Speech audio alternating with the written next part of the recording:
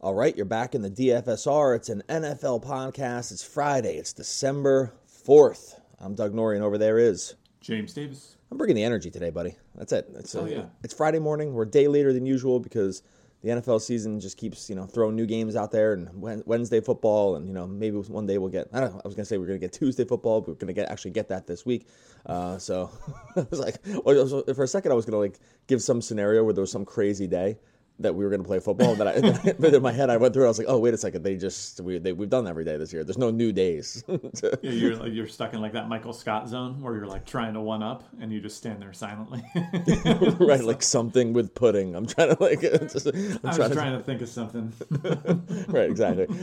And then I just realized that this is the new world order is we just get football every single day of the week. Got an interesting week 13 here. We're going to go through a bunch of stuff in terms of there's some injuries we really need to keep an eye out on. Got some bets that we like, though we have had a decent amount of line movement. And as we get into the NFL season, late in the NFL season, things are pretty much known here in terms of which teams actually have a chance, and which teams are probably just playing, running the clock out at this point. So we'll go through game by game, break it all down, nod to some of the cash game plays that we threw out there yesterday on our cash game podcast.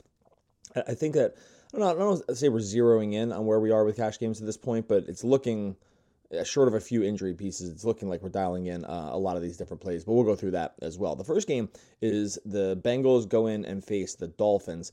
This game has a huge spread in terms of where the Dolphins land here. They're minus 11 favorites. The over-under is 42.5. Hard to see the Bengals getting much going here. They're implied for 15.5 points. They're going to start Brandon Allen again at quarterback. What are we looking at here in terms of the Miami running back situation? We thought we could kind of sneak in Matt Breida last week. That didn't really end up working out with the DeAndre Washington thing. But where do we stand in terms of Ahmed, Gaskin? Because this is definitely it seems like a situation where we want to roster a running back. Yeah, so right now Salvon Ahmed is definitely heading in a positive direction. He participated in a limited fashion in both Wednesday and Thursday's practice. I would say he's heading towards playing, and he's also very cheap. So if he becomes available, this all of a sudden becomes, I think, an automatic play almost, right? It is a shoulder injury. That shouldn't limit him too dramatically. Guy who touched the ball 18 times against Denver, 22 times against the Chargers. So I think that's certainly a situation worth keeping an eye on. If he were to miss, or if Gaskin were to become available, which I think is still in play as well, I think that certainly muddies the waters a little bit, but that's a spot you can definitely keep an eye on.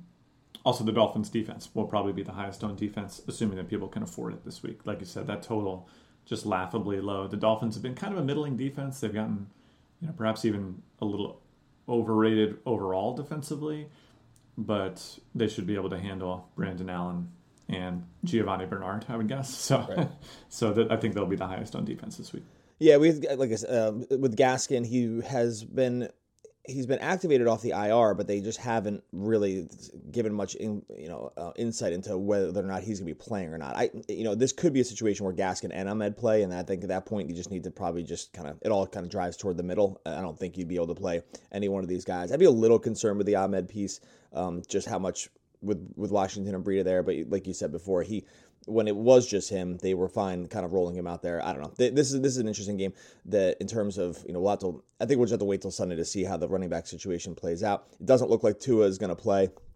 So it looks like they're going to have Fitzpatrick again. So, I guess there's some chance Tua plays, and maybe that changes the situation because he's only still questionable. I don't think he's been ruled officially out yet. So definitely some injury stuff to take a look at. I didn't actually mind the Cincinnati points here in terms of an overall bet. I think I got him in at plus 12, but I need to look at that one again. I got him in at plus 11.5. The quarterback play is a downgrade. This is kind of factored in there, and it has a little bit to do with pace here in terms of Miami just really running up the score. So don't love the bet, but I did put up Cincinnati plus 11.5. Can you tell me when you're going to put these bets in, please? I don't know how many times I got to ask you. I emailed you the entire list, or I texted you the entire list early in the week.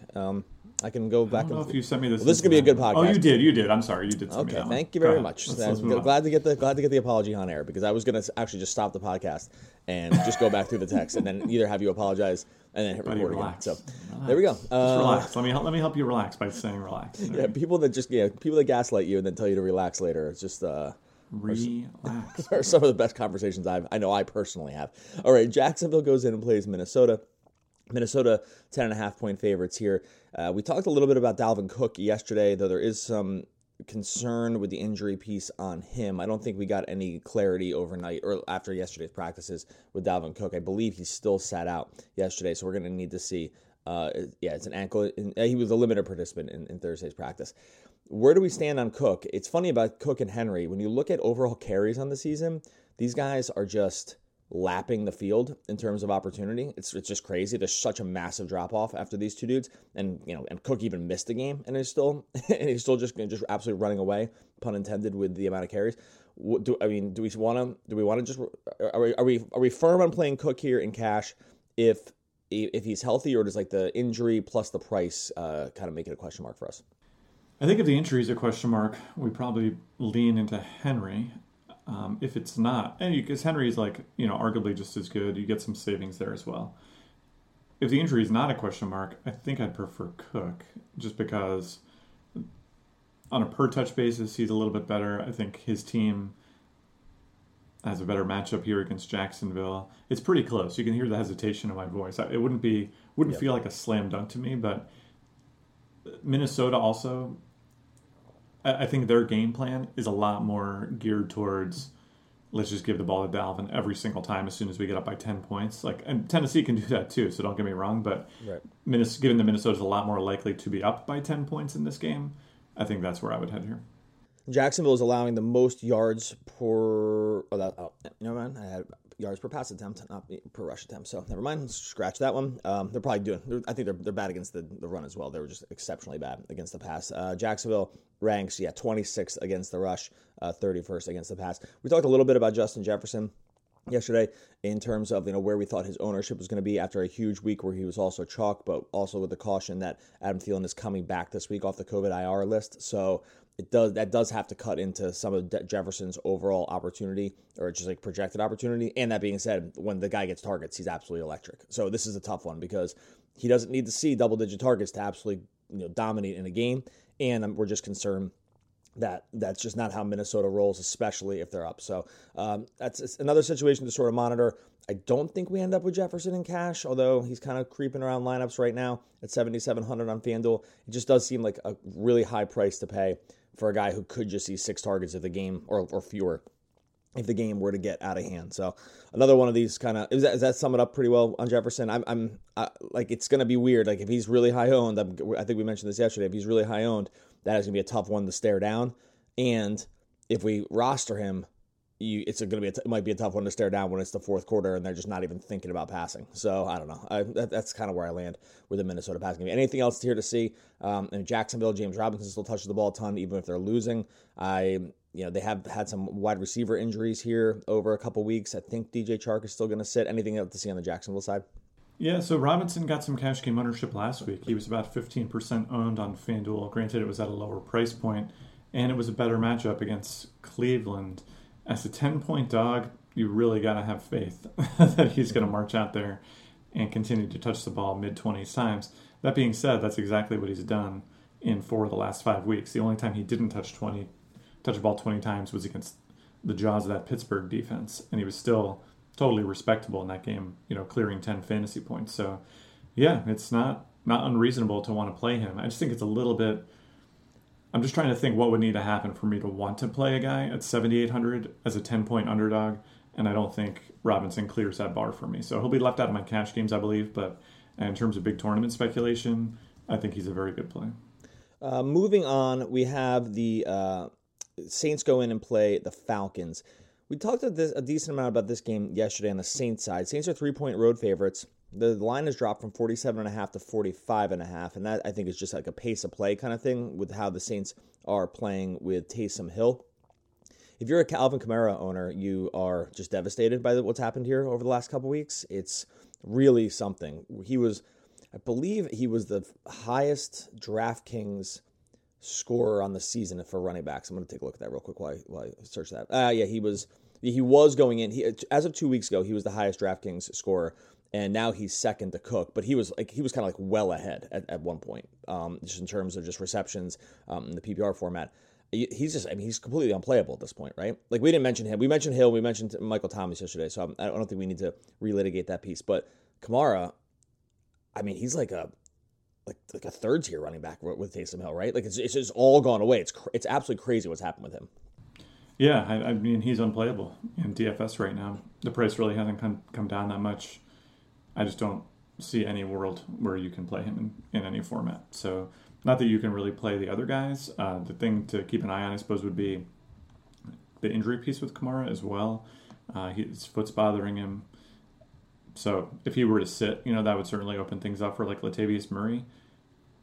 But, as a play in and of himself, he's not unplayable. Murray touched the ball a lot last week, 19 carries against Denver. They were really running downhill at the end where they were up by so much, too. It's tough to make much of that. Exactly. Like, the game was pretty much over. But, I guess if Kamara were to miss, I don't think he's really a threat to miss the game. But, it's just such a crazy situation because, just to speak about season long real quick, I don't really own him in season long, but you probably got near the playoffs at this point with Kamara because of his performance over the course of the season, and then you're going to walk into the playoffs and you just can't.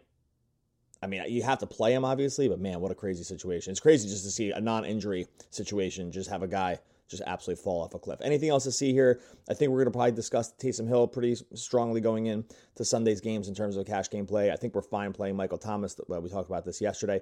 Anything to see on the Atlanta side? It looks like Julio Jones still banged up. The Brian Hill experiment obviously failed last week in terms of chalk cash ownership, though it looks like Gurley is back this week. Anything on the Atlanta side? Yeah, we're definitely watching that Julio Jones situation very carefully. Worth noting that Ridley was also limited on Wednesday and Thursday's practices, so should he wind up missing and Julio Jones wind up missing, that would be a very interesting situation. I guess I'm curious to know what your feelings are on Ridley, because he's gotten 9 targets the last couple weeks. He really hasn't been worth the big-time price tag, even when they played New Orleans 2 games ago. Is he a guy we're really looking at in this mid-8,000s if Jones were to miss, or is the track record, or has just not come together in the same way that people have hoped for you? Yeah, I don't know. Like, they want to throw a ton, so that's good. It feels like they'll be playing from behind. The conditions are good. I think he's still a really good play. He really hasn't hit that, like you said, like the overall upside that you want to see, even when they've thrown the ball a lot. So last week they threw almost 40 times last week, 39 attempts for Matt Ryan, and he saw 9 targets, but then, Hurst had 8, and, there's a couple 5s for Ito Smith and Russell Gage. So it's not like he's just not dominating targets in a way you think you maybe would have thought with Julio Jones, and it's probably hard for him to dumpster you at this price if Jones weren't to play. So I wouldn't be over the moon about playing him here, and I don't think it's the worst thing in the world either. I think we just kind of thought with Julio Jones, we might see like those 13 and 14 target games from Ridley, and that's just that's the part that really hasn't come to fruition. So decent play, but you can't go 11 to 12 targets on him, I think, which is where we kind of wanted to be with Julio, other times where Julio Jones had been absent, and that has kind of bore itself out to not really be the case. Mm-hmm. Yeah, I'm with you there. And I'm not excited about like Russell Gage really at all. Seeing 5 targets last week probably, leaves him relegated to big tournament only sort of plays. And Hayden Hurst, he is kind of heading in the wrong direction as well. He was limited on Wednesday. He wound up being out of Thursday's practice, so that's certainly not trending in a positive direction for him. He did get 8 targets last week, so he'd certainly be in the conversation with guys like Evan Ingram and Hunter Henry if he were totally healthy. If he can't go, it's not totally clear who's going to step in and get the bigger workload. I read speculation that could be like Luke Stocker or Jaden Graham. I don't think this is a situation, given that we have no track record, where we would really be targeting the backup tight end, though. So, he's worth a look if he winds up playing, and if he doesn't, then you just, I think, move on from the situation. All right, next game we have is the Raiders and the Jets. This game started at 7.5 in favor of the Raiders, and now is actually up to 9.5 for Las Vegas. Almost said Los Angeles, and that still would have been wrong because they used to play in Oakland. But the situation I think we're monitoring here the closest is that of Josh Jacobs, who after Thursday still has not practiced this week, and so. I mean, our system kind of like Jacobs just as a cash play on its own. I don't think the injury stuff, even if he were to play, has me concerned enough that I probably would lower him no matter what. But what are your thoughts here on where we would stand with Devontae Booker if clear my throat here, if Devontae Booker were to get the start over Jacobs? Yeah, I think he'd be an automatic cash game play. He's been effective in touches in the past. He's pretty cheap at 6,000. He's not free necessarily. Absolutely terrific matchup. Yeah, I don't know. Am I off base here? I think we'd be playing him in every lineup if he got the start. Yeah, I think so. It's one of those situations where it's clear he's the next man up, to the point where he's even gotten carries in. He got 9 touches last week. Exactly, and that's not just a 1 week thing either with him. Like he has, like, let me look real quick. The week before, he had 5 carries and 15 snaps the week before, which is not going crazy, but it's clear that he's just the guy right after him, and actually has been in situations where he's carried the ball and has seen a target here and there as well. So I think that they would probably be comfortable with him being something close to an every down back. They have Theo Riddick around. I don't think that would cut into the opportunity too much. So I'm with you. If Jacob sat here, we'd be probably looking at Booker as an everywhere cash play, and I'd like it too, because the Jets defense is bad. They are bad because they're bad against the pass and not so bad against the run, where they rank 8th in terms of DVOA. And this is something that we mentioned yesterday. But in general, this seems like it would represent the kind of opportunity that we want. Now, knowing that the Jets defense is really bad against the pass, do we want to target anything here? Darren Waller, the receivers feel like impossible situations to get a handle on a week-to-week basis from Las Vegas, with Aguilar or Ruggs seeing a target here and there, or Renfro. It feels weird because the Jets' pass defense is definitely something we want to target, but the Raiders just don't throw to wide receivers in a way that you can ever feel comfortable about. Yeah, they're just big tournament plays. I don't see any way to fit any of these guys into a cash game lineup that looks safe. So, not going to bother with any of those guys. All right, Colts go in and play the Texans. This game started at 2.5 in favor of the Colts. Now it's up to 3.5 for Indianapolis. The line started at 53 and down to 51. So the points really came off the Texans side. I don't know if it's exactly Will Fuller related or just like an overall offensive downgrade, because usually lines don't really change when wide receivers miss. Although you do have to feel like the offense does get a downgrade here, because the wide receiver core is very, very thin when it comes to the Texans. Let's start on the Colts side of the ball. Where do we stand with Jonathan Taylor? 2 weeks ago, he was looking like a guy we really wanted to probably consider playing in cash, coming off or at least think about it, coming off a huge carry week. But then he sits out because of the COVID stuff, and we get into the Nyheim Hines sort of territory with him. But now Taylor's back, and just going back a couple weeks, carried the ball 22 times, saw four targets. Where do we stand with him? Texans defense not very good here. Feels like they rank 27th against the rush this season. Is Taylor a cash game guy for us? Oh man, it'd be really difficult to give him the full stamp of approval here. He got so much opportunity against Green Bay, but that also wasn't exactly the norm prior to that. So Hines has still been effective. Wilkins has been somewhat effective. It just seems risky to me. I don't know. I know we have that one game against Green Bay where he really touched the ball a lot. I know that's sort of ostensibly been the plan in Indy. But something about it just, I don't know. There's a little alarm bell ringing in the back of my head, and I don't know why. but it doesn't feel like a slam dunk play to me. But it's kind of strange, though, because if this game were just directly after the Green Bay game, we'd probably be talking about it, right? So, yeah. So I don't know. I know that's a pretty wishy-washy answer. I just don't have a strong gut feeling. Look, here. In terms of matchup, you're really not going to get a better matchup here against Houston. Houston allows the most yards per rush. Like I said, they're 27th overall against the run this season. Indianapolis is favorites here. Everything about the matchup lines up perfectly. And it always felt like this was kind of the plan with Taylor, that they wanted to just kind of run downhill with him, even though they had Hines and Wilkins behind him. But you're right, it just hasn't. We've had a few too many examples where the carries just kind of get split up, or the opportunity, or like something goes wrong and that you're not maybe aware of during the game, but he kind of gets benched, like whether it's a fumble or, that would be aware, but like maybe he misses a protection. I think that some of these guys, the hook is so quick on some of them, then that's the scary part, right? Like you're not going to know why it happened necessarily, but it just, when there's a next man up situation with some of these teams, it just gets really really dicey. It's like the difference between a guy like him or a guy like Mike Davis. It's like, what's Mike Davis? And I know he's backing up CMC, but like, what's he going to do wrong that's going to get him not on the field as much, right? Like, not much, it doesn't seem like. So, and the fact that it seems to exist for Taylor is scary. And he's really cheap, and this matchup is perfect. So I don't know. This one's a tough one. I think we'll have to see how the rest of the position shakes out in terms of like where we need to save. But yeah, this one I think is one we'll discuss because the price is low because like we said, the opportunity has been weird, and so it's kept the price down.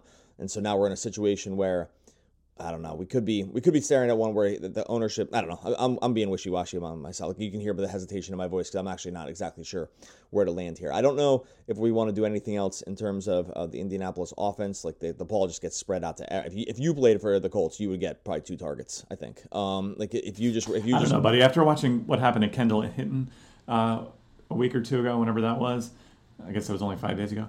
I'm never going to make any claims like anything I could do on a professional football field ever again. So I was trying to describe if I played for the Colts, I would die. I was trying to describe that situation to my wife. Like, I was like, it was like watching, a great athlete go out there and play with the absolute best athletes and just watch him take a snap and run for his life. Like the thing you would do if you said, like, you got to get on the field, you got to play 30 snaps, try not to die. What would be your plan? My plan would be to get the ball and just sprint in one direction and then just like hurl the ball hopefully out of bounds before someone was going to hit me. Oh, you got to spike the ball immediately, buddy. I'm scared. You're going to run someplace? Don't do that. Just fumble. Do whatever you want. If all you have to do is live. That's true. It's not clear that I could even like take a snap from a center without like hurting my fingers. That's true. I didn't even think about that part. Like where the snap itself blows me back into the backfield. It's actually totally like not even unclear about how much I'd be able to move in the pads. All right. Well, this is not. This is not. Right. Great call. The pads are all heavy. These pads are so heavy. How do you guys run around in these things? All right. Well, Texans. Sorry, my neck is killing me. This helmet weighs like 6 pounds. Texans look like they're going to get David Johnson back here. We talked about the Will Fuller suspension and how that probably vaults Brandon Cooks into the cash game lock territory just in terms of opportunity. We did mention Keke Coutee as a DraftKings play where he's coming very cheap, although I'm not even positive we're going to need the savings this week depending on how some of this other stuff shakes out. But Coutee at 3,500 is a pretty good price. I don't think I want to run any of the running game with the Duke Johnson and David Johnson situation coming back here, right? Like I don't think, and I'm probably the same with Watson in terms of I just don't know if the matchups is good enough here against the Colts. Yeah, I'm with that as well. David Johnson was no great shakes under perfect circumstances. Coming back from a concussion, Duke Johnson is still lingering there. It's an effective ball catcher. There's a lot to not like very much. And like you said, we kind of broke down the passing game situation yesterday. I still sign off on all that. So I think we move on. I did bet Indianapolis at -2.5 here, so got a little bit early on the line as it climbed up to 3.5. I think the 3.5 is probably still palatable just because the Texans, it's mostly just that the Texans defense is so bad that it does get a little closer at the 3.5. We have them right around, we have in the like 4.2 favorites right now. So 2.5 seem good, 3.5 probably getting a little bit closer. All right, moving on to the Browns and the Titans. I mentioned this yesterday on the bets, and I'm just going to throw it out there again. This line started at -4 for the Titans. Could not bet that fast enough. The Browns stink. I just don't even know. They're the worst 8-3 team that's ever existed. I think like they are have negative point differential. They played nobody. The strength of schedule for them has been, I believe, the easiest in the entire league. And anytime they played actual teams, they've gotten completely dumpstered. Like the Steelers killed them, the Ravens killed them, and then they just beat up on all the bad teams in the league. Basically, that's the story of the season. Anyway, that's not DFS related. But still like the Titans here at 5.5, but the 4 was kind of a run over to the book and make a bet here because it was a mispriced line right from the start. With that being said, we've kind of nodded to him a little bit here with Derrick Henry in terms of just wanting to play him in cash. I think I probably just prefer Henry over Cook. I'm like straight up. I'm just a little bit worried about the Cook thing. Is that crazy to think that way? I just think that like there's just no question marks around Henry, and there's just like just having at least one question mark around Cook is probably enough for me to settle the tie. But is that a crazy way to think? I kind of heard you say no, but what are your thoughts? No, it's not a crazy way to think at all. And this is the type of thing where it looks close, but maybe with some of the extenuating circumstances, it's close but clear, where it's like, who's better, but then not to mention you also get savings on Henry, so yeah, I think you take all that together, you probably just play Henry. Yeah, they talked too about, even saying like, we need to get Henry, more in the pass catching game, even he plays every snap, so I'm not even sure like where they think this is going to come from, but the fact that they're still even talking about we're not maybe using him enough feels nuts. Like this guy carried the ball 27 times last week, have had 4 targets. So it's just one of these things where, especially late game, it really is weird. It's like with Derrick Henry, it's like late game, it's like everyone else gets tired and he just doesn't get tired, right? Like it's absolutely insane watching it. I don't feel like I've ever had this feeling watching a running back where it's near. I guess Jared McNichols carried the ball 8 times too last week, but like you just can't ever look away because it feels like the game's over and he's just still breaking off big runs, even if things haven't been going well for part of the half. It's really just nuts to watch. So anyway, yeah, I think when it's all said and done, Henry at 10,000 on FanDuel probably feels like the guy. Let me just check the price difference. The price difference is a little closer on DraftKings, where he's just $300 cheaper than Cook. We have them far and away the highest rated running backs. This is not news. Any system you use is going to basically say this. So, this will probably be another maybe close discussion as we go into this week. Anything else to see here on the Tennessee side? No, not really. We can sit here and dream on some big upside options, right? Like A.J. Brown, theoretically, Corey Davis. We're not going to probably mess with any of these guys for cash games, I wouldn't imagine. A.J. Brown is still carrying currently a questionable tag. He missed practice on Thursday, so if he were to wind up missing, that would open things up for guys like Corey Davis. But we've seen, even in the absence of A.J. Brown, this be a pretty volatile situation. Maybe we could consider like a Jonnu Smith again or something like that, but it's nothing to be excited about at this point. But yeah, still worth keeping an eye on, because if Brown were to miss, that is a significant amount of targets kind of just going back into the reservation. Oh, and I mentioned Jonnu Smith. He actually has missed Wednesday and Thursday's practices. So if he were to sit, Anthony Firkser kind of starts curing our tight end woes as well. So that actually is a situation, with both Brown and Smith missing potentially, then Firkser would be a really, really good play, I think. That's interesting. And one other thing, too, about Cleveland, I kind of was under the assumption, I was thinking as I thought about the team, I was like, they run the ball so much that their opponent plays per game are probably low because the clock kind of drags out. That is actually not the case. They've allowed I'm going the wrong way. They've allowed the 9th most opponents' plays per game because the passing offense is bad, and it's just hard for them to just get like long sustained drives in the season. So, they allow 66 plays per game, which is, bottom or top third, depending on how you want to look at it in pace. So just another sort of feather in the cap on the Tennessee side here. And like I said, this line has just gone up in terms of points. And I believe right now in the main slate, Tennessee might have. That's actually what's so funny. It's actually second. They have the second most implied points on the week, right after the Minnesota Vikings. So that's another sort of coin flip territory between these running backs. It doesn't maybe get all that clear if you look at implied points. We talked about Jarvis Landry as a possible cash game play yesterday, especially if the Browns are playing from behind. I don't think you can touch anything with the running game here. They're just happy to continue just giving these guys. That's Nick Chubb and Kareem Hunt, just tons of carries when the game's going correctly. Last week was Chubb 19 carries, Hunt 10 carries, but it's hard to imagine a scenario where they're running downhill the entire time in this game. Next game up is the Lions and the Bears. Right now, this line started at -4.5 for the Bears, actually down to -3. So Lions crept up a little bit in terms of points. It looks like Mitch Trubisky is going to start again. He was Mitch Trubisky last week. I don't really know. It's not good. It's the same as Nick Foles. I don't think you need to make any changes to the projections in terms of the offense when you're toggling between these two guys. So good news there. Bad news is that these guys are still your quarterbacks. Let's start on the Bears side. Right now, David Montgomery is kind of creeping around, wanting us to play this guy in cash. I do not love the idea, and I kind of get it at the same time. He's just so ineffective in the carries, but they still want to give him the ball a lot. He's got a lot of receptions on the season, a lot of targets at least. 6,200 on DraftKings, 6,200 on FanDuel. I think the price is right around the same on DraftKings. Look, it's even cheap. It's 5,500 on DraftKings, where we're showing him as like 100% play. How do you feel seeing that guy show up right now in every lineup? I don't feel great about it. But how do you think I feel? Yeah, but I kind of get why, right? Like I kind of get why on the opportunity. And the matchup with Detroit is not very good, and so that makes sense. And Chicago, for 24 implied points for Chicago, is kind of a lot.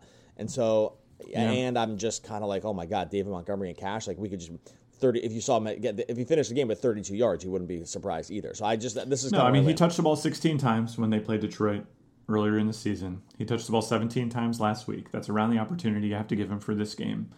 And if that's enough to put him in lineups, then ultimately it's enough to put him in lineups. But you're not going to be super excited about it by any stretch. So, if if you had to choose right now between him and Jonathan Taylor, who feels like a safer option? Oh man, I mean, Because that is the choice. Yeah. Taylor's 6,400. I mean, I'm uncomfortable with both, but for different reasons.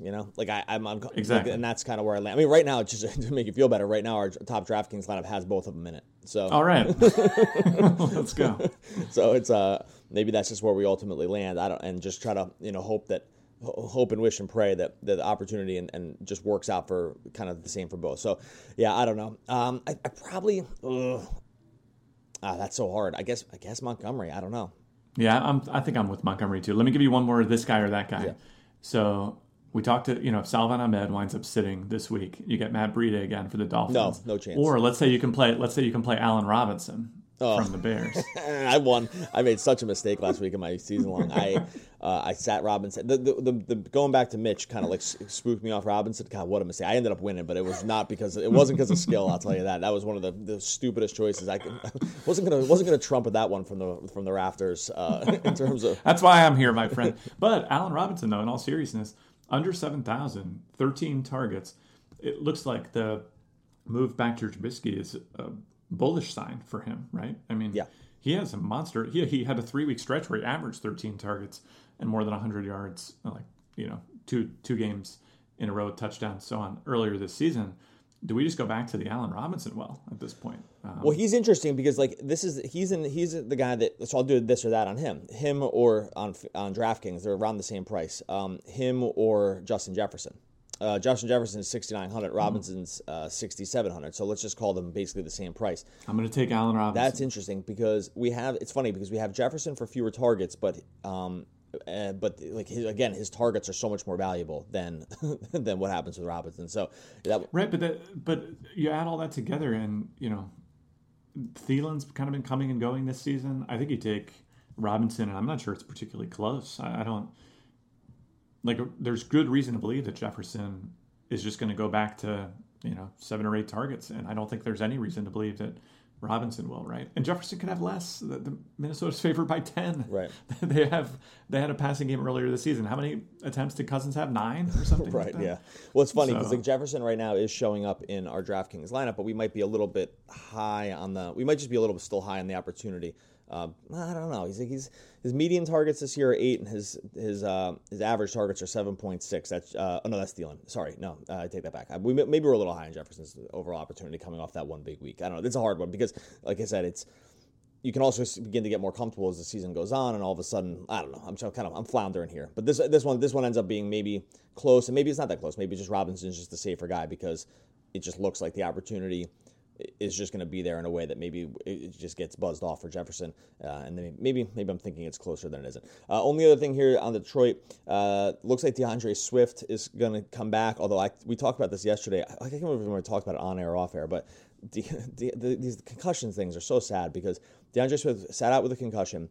And then there was a report from Adrian Peterson where he was like, he just doesn't look like himself. He's like, his energy level's so low. I'm like, oh my God, with these guys, like, don't play. Like, if another running back like Adrian Peterson is kind of like expressing concern about your overall health, I think you can find a reason to sit out again, right? Like, I just don't.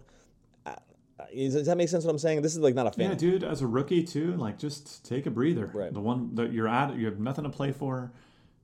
There's just no sense at all in marching back out there and damaging yourself life potentially. Yeah, this is crazy. This will be a really weird one if he winds up going out there. I grabbed Detroit at +5.5 when the opening line came out, and now it's down to 3. So I'm actually thinking that I could probably swing it back the other way. Now, yeah, this was another one that just was a mistake price. We should probably we got to figure out a way to start posting these because it was just another mistake price, and clearly it bore itself out in the way that it was bet. There's probably a middling opportunity here because I think with the 3, it looks like it's probably a little bit closer than that. So anyway, just another bet that they probably still get 3 points, but I feel a little bit less comfortable about it. Okay, moving on. Rams go in and play the Cardinals. This game started at -1 in favor of the Rams, and it's now up to -3. Not really sure what moved the line except for just. I don't think there was anything specific that moved the line except for just maybe another misprice. Let's start on the Rams side. we've wanted to start some of these wide receivers in the past, like Kupp. Then guys like Woods get a lot of targets. Is there anything to see here on the Rams offensive side for a team that has 25.5 is nothing to sneeze at? Sneeze at? Is that what you do? Nothing to. What do you do? Yeah. Is that what you do when you don't? I think you sneeze out. Yeah, that sounded weird when I said it, but then I couldn't think of the other word. All right. Anything to see on the Rams side? It is a weird saying overall. Yeah, because I don't know what you. First of all, you never choose to sneeze at something, so it's not like you would. Nothing to say. Hey, don't sneeze at that. Especially, I mean, in the year 2020, I think we got to retire that saying. Yeah. It could be damaging. Yeah. Reminds me of the time when I was doing public speaking in Canada, and I used the phrase "more than one ways to skin a cat," and everyone looked at me like I was just this weird animal torturer, right. And I was like, "So you guys don't have that saying up here, like a more than one way to do things?" And they were like, "No, we don't have that saying here." No, we don't do that. That's weird.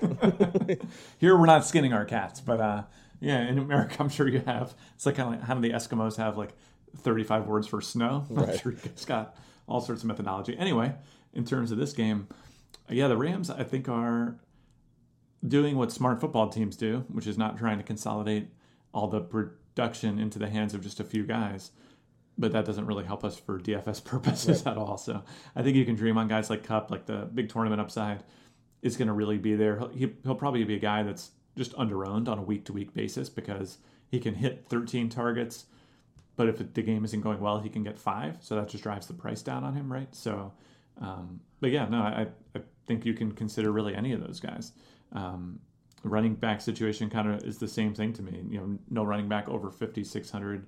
But I think there's good reason for that. So I don't see myself dabbling in any Rams besides maybe Kupp, maybe Woods in big tournaments. And on the Cardinal side, we saw last week they get Kenyon Drake back and they want to run him all the time, and then they lose because that just seems like a mistake. And that game was a total mess. I was very, very frustrated to watch, especially because we started Kyler in cash games, and they just did everything to kind of dumpster him in terms of a fantasy performance, not aside from the fact that the Patriots sort of had to have a handle on it.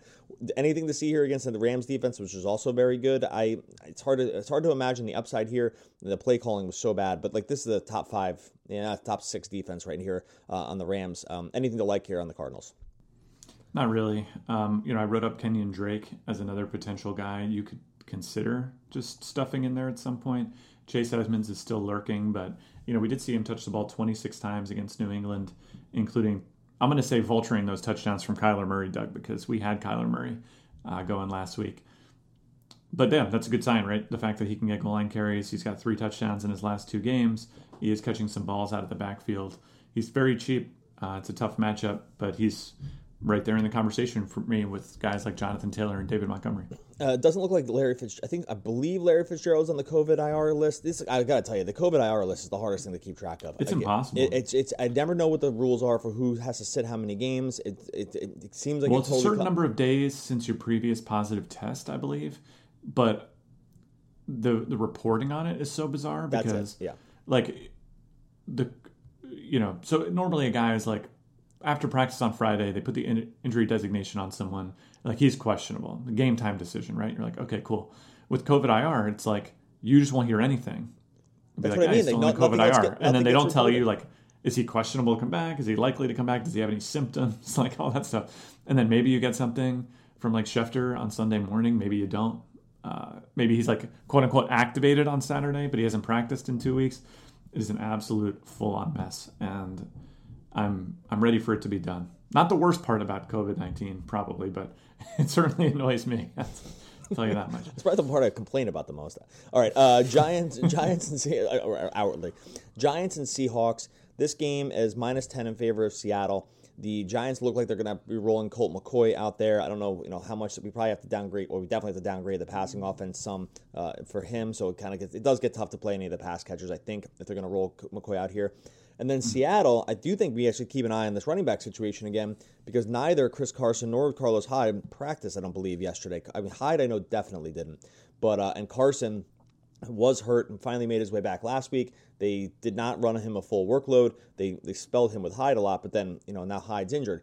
If Hyde were to sit, would we ramp Carson all the way up to a full opportunity here, or would we have to kind of creep guys like DJ Dallas back in? Because I'm just not sure that the Seattle wants to run him if they think he's really banged up. But I'm mentioning it because it's one of these, sort of like the Dalvin Cook thing, Dalvin Cook light, in that they're just massive home favorites here, which is exactly where you usually want to run a running back. Yeah, so I think there's too many red flags with Carson to really think about it.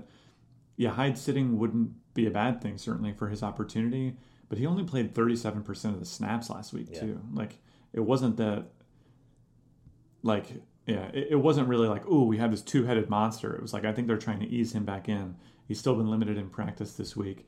He's obviously the guy that they want to be healthy for the playoffs. Seattle actually one of the smart teams when it comes to managing guys overall, so I don't forecast him being a guy you're going to want to play, certainly not in cash games, because you're also not getting anything like a discount on him either, right? I mean, you can't. 8,000 would be a lot. I mean, we'd consider it if he were coming off like 85% of the snaps and 24 touches or something, but you can't just roll him out there and just hope that it's all good. I mean, while none of the other guys have been particularly inspiring, they've also been serviceable, and this is a game Seattle should win regardless of who carries the ball. So I don't picture myself playing anyone in the Seattle running game this week. Seattle continues their this week or that week kind of thing with DK Metcalf and Tyler Lockett. Last week it was it was Metcalf's week where he just completely torched the Eagles for 177 yards. The week before it was Lockett that got 9 targets, 67 yards, and a touchdown. If I go back one more week, I believe it was a DK Metcalf week. So it's very hard. They just pick out the matchup that is most. That was Lockett 2 weeks in a row. They just seem to pick out the matchup that's most advantageous, and that's who gets the ball that game. And it's really hard to see it going into the game. So if you want to be on top of the situation for tournaments, I think you just can make a case to say you make some Metcalf lineups and you make some Lockett lineups to pair with Wilson, because Wilson, we have him, and this is no great secret either, as the highest projected quarterback on the week. We talked about it for in cash games yesterday, where it's just a situation. Really, the only thing you're deciding is you're going to get enough opportunity against a Giants defense if they're just winning by a lot late in the game, right? Like, I think this is really the only question you're asking yourself about Wilson, and maybe that situation becomes a little clearer if they're banged up at running back and they just can't. It's a little harder to get things going on the ground, and they have to turn to Wilson. So I'm not sure I don't know if Carson or Hyde, like, injuries increase our projection on Wilson, except to maybe just say we'd feel a little bit better about running him out there. Like, I think that maybe is the only situation. So anyway, that's kind of my overall thoughts about where to land, because I know personally I have not picked correctly on Metcalf or Lockett at any point this season. So maybe others are out there that are celebrating the ability to go listen to their podcast. I'm sure they're great. Yeah, go find the podcast that's gotten that right every single week, and then just go like and subscribe those guys, and we'll just see you later. Okay. Eagles go in and play Green Bay. I'm going to tell you right now, I rarely call anybody out here. No one can listen to Ian Rappaport's any news that he breaks about players' opportunity this season, because this guy has been wrong 100% of the time, like trying to project. Jesus, Doug. And just for listeners just tuning in for the first time, Doug is one of the most diplomatic, inter-industry people in the whole world. Like, anytime I want to go take someone on, you're telling me, don't do it, man. It's not worth it. All that stuff. So you're just going at Ian Rappaport. It's over. Okay, well, I had 3 examples. Cancel him. Now I can't mute him on Twitter. It's useless. Go at Rap Sheet, whatever. This guy, he's wrong every time. It's unbelievable. It's like opposing coaches feed him stuff so he can tweet it out, and then so things he's been wrong about. I love it. I love this. Christian McCaffrey coming back was going to ease him in. He played every single snap that game and played the entire game and was like the highest opportunity guy. That was one. Mm-hmm. Last week it was Jalen Hurts is taking snaps and is going to be the quarterback in Philly, and he played 2 snaps, didn't play at all, and that was the end of it. I had another one. I was prepared for this. God darn it! I had a file that I was writing the thing, and I can't find it. Your point stands. I mean, just the. There was the other examples. I'm blowing it now. I'm too fired up, and I was ready for It's this. Okay if there weren't any other examples. It doesn't. Your point is still made. So last week, it was like Jalen Hurts. He's going to take over for Wentz. Jalen Hurts time. 2 snaps, 1 pass attempt. Wentz 45 attempts. If a coach tells Rappaport something, it's just to feed the other team misinformation about what's going to happen in the game. Whatever. So anyway, that has nothing to do with this game here. Green Bay -9, 48 total. What are your thoughts on the game? I'm too fired up. You really got me giggling there, my friend. So one sneaky option for cash games this week is grabbing the Philly defense. That sounds totally insane, mostly just because they're super, super cheap and they're second in the league in sacks. So that's where their floor comes from. Remember, when it comes to DFS defenses, that it's not all about the opposing team's implied total. Now, Rodgers is not a particularly good guy to go sack or intercept for that matter.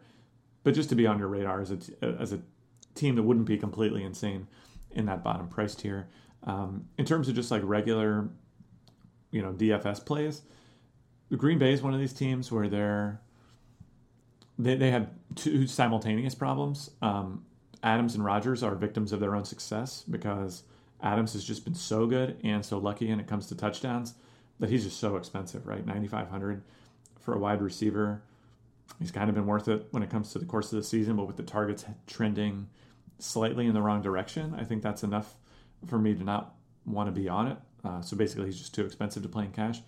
And then at running back, again, they're good at running the football, but neither Jones nor Williams is affordable based on their actual production. So good team, not a terrible matchup, but you're not going to play them in cash games, certainly. Both carried the ball 17. Both carried the ball 17 times last week. And you're relegated to big tournaments here. You're throwing darts. So for that matter, Williams is probably a reasonable dart throw at a super cheap price point. If he can touch the ball 17 times on 5,200, that's a pretty darn good deal. But yeah, there's nothing to be over the moon about here, unfortunately. Real quick, did you mention how many times Philly's been sacked this year? I heard you mention the Green Bay piece with the sacks. No. Okay, so Philly. So it's worth noting here because I actually thought that's where we were going to go. It's worth noting here. Philly has taken the most sacks this year, and it's not even close on the season. They've been sacked 8 more times than Cincinnati, who looked like Burrow was getting sacked every single play. Yeah, that's pretty crazy. And Wentz has been sacked 8 more times than that. The difference between how many times they've been sacked and the next closest team is the same difference as the second team down to the 10th team in terms of... You're giving me the Green Bay defense. You're basically saying Philly turns every opposing defense into the Steelers when it comes to sacks. In terms of sacks. On average. Yeah, like they have the most opponent sacks at 46, and they, I believe, have the second most takeaways. Third most takeaways for opposing defenses at 21 after Denver and Dallas. Yeah, I really like Green Bay's defense here. Just in terms of Wentz, and it's one of those things too. It doesn't take much. Doesn't take like an X's and O's guys to see that Wentz just does not throw the ball away. Just takes the worst sacks in the world on a weekly basis. It's incredible. It really is. It's like, I don't know if he just like thinks it's like a hero moment where he just has to stand in the pocket and then he just gets absolutely driven into the ground. It happens every single game. I'm not a Philly. I sound like I'm an Eagles fan. I'm not. It's kind of unbelievable to watch on a week-to-week basis. All right, let's finish this thing off. I'm all fired up for the rap sheet thing. Let's go.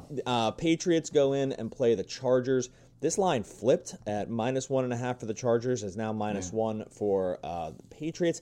I personally don't see it. I actually like the Chargers at -1.5, but I'm probably not factoring. Our numbers don't factor in the Anthony Flynn experience quite correctly in terms of the coaching piece. Like the difference in coaching here between what the Chargers have and Belichick is sizable. Yeah, sizable. It's a chasm. And all you have to do is watch last week's game. Really, all you had to do is watch last week's last minute of the Chargers game to get basically the tail of the tape on the entire season, where they complete a miracle Hail Mary, get down, they have no timeouts, they run the ball for some reason, keep the clock running, then have to spike it. It was the biggest comedy of errors you've ever seen in your life. And then Warren Sharp had a great tweet because then the next play they ran was a QB sneak, except the entire line was pulling on a pass protection. So Herbert just basically ran into his own line that had backed up 2 feet to pass protect, and then just fell onto the ground. That was the end of the game. It was anyway. That's what are your thoughts on this game? I'm all over the place today. I want to give you a fun stat. Chargers 3-8, Browns 8-3. Chargers -23 point differential, Browns -21 points. Yeah, it's just the difference. I mean, Chargers have lost so many close games too, like games that they it's been really incredible. I think I've been. It's probably the team I've lost the most on betting because our numbers really never tell the whole story. It doesn't seem to tell the whole story in terms of like, they seem a lot better on paper because they've lost to some of these close games. And so the lines don't ever seem to reflect it, but then they're losing these close games because there's a coaching piece of this that it does seem like there is some skill involved or lack of skill, and it kind of reminds me of like baseball, where you're like, this team lost a lot of close games, that was unlucky, and most of the time that's true, except sometimes they're just using their bullpen exactly wrong, using their good guys in low leverage situations, like being up 3 in the bottom of the 9th, and they're bad guys, and bad setup man, good closer is a common way that happens. Or just losing along every losing every little edge that other teams pick up, like that. Yeah, with leverage, right? So in baseball, not all runs are created equally. Like adding one more run when you're up 10-3 means basically nothing. Or adding a run when you're down 3-2 means everything. And the other thing, football has that same effect as well, right? Where teams clearly do change their game plan when they go up by 20 or down by 20. The Saints don't deserve any extra credit winning 31-3 versus 17-3. Because the Patriots are -26 in the season, have a 5-6 record, and you're like, well, they're probably just actually getting the most with the least at this point because they're right, like exactly. just roster and personnel are bad. Because if you look at the Patriots, statistically, they're really bad this year. The second worst defense in the league. They're ranked 31st in DVOA, and are bad against both the pass and the run. This is where our system does like Herbert, loves Eckler. We talked about Eckler yesterday. Not on Keenan Allen as much, but the only thing we were a little concerned here was pace of play, because New England has allowed the fewest opponents' plays per game. Does anything change for us in terms of, because we did talk at sort of great length about these guys yesterday? Yeah, no, nothing's really changed dramatically since yesterday. I think the Patriots are unplayable. I don't see anyone that you can play on their team from a DFS perspective. I mean, again, outside of the obvious big tournament options, Eckler, I think, is the best running back of the week. We didn't mention Keenan Allen yesterday. It's probably just worth mentioning him every single week. He wasn't especially inspiring against Buffalo last week, but he still got 10 targets. And when things aren't going totally sideways for the Chargers, he will have 10 plus targets, and that's a lot of targets, and he's still cheap, right? So if you think this is a good matchup, then I think you can zero in on Keenan Allen in your cash games as well. I will say the Pats do scare me a little bit when it comes to guys like Keenan Allen, because they do have a track record of kind of taking away your best option, or at least minimizing the damage from it. But it's not clear who that is between Eckler and Allen this week. So, playing both Eckler and Allen, and you mentioned Herbert as a cash game option this week too. Kind of getting that whole Chargers passing offense, right? the old DFSR special doesn't seem insane to me either. So Hunter Henry there, while we're here, take all 4 and call it a day. But yeah, I think all those guys are certainly worth considering. And I'm betting Chargers +1 here. And I was just scrolling through Rappaport's Twitter here trying to find this other thing, but it's not gonna work. So I didn't really hear anything you said. Whatever you said about the cool. It was smart. It was smart. Just assume that I totally agree. And on that note, we've ended this podcast with a whimper and not a bang. DFSR.com is the site. DFSR.com/deals will get you started on our projection system that's powered by our good friends over at Lineup Lab. Optimal lineups for FanDuel and DraftKings. It's going to include NBA as well when that season starts up back again in fewer than 3 weeks. So it's all covered under one subscription package. No better deal in the business. DFSR.com/deals will get you started. Buddy, enjoy your Week 13 in the NFL. I'm going to keep combing through this Twitter timeline. Let's get it.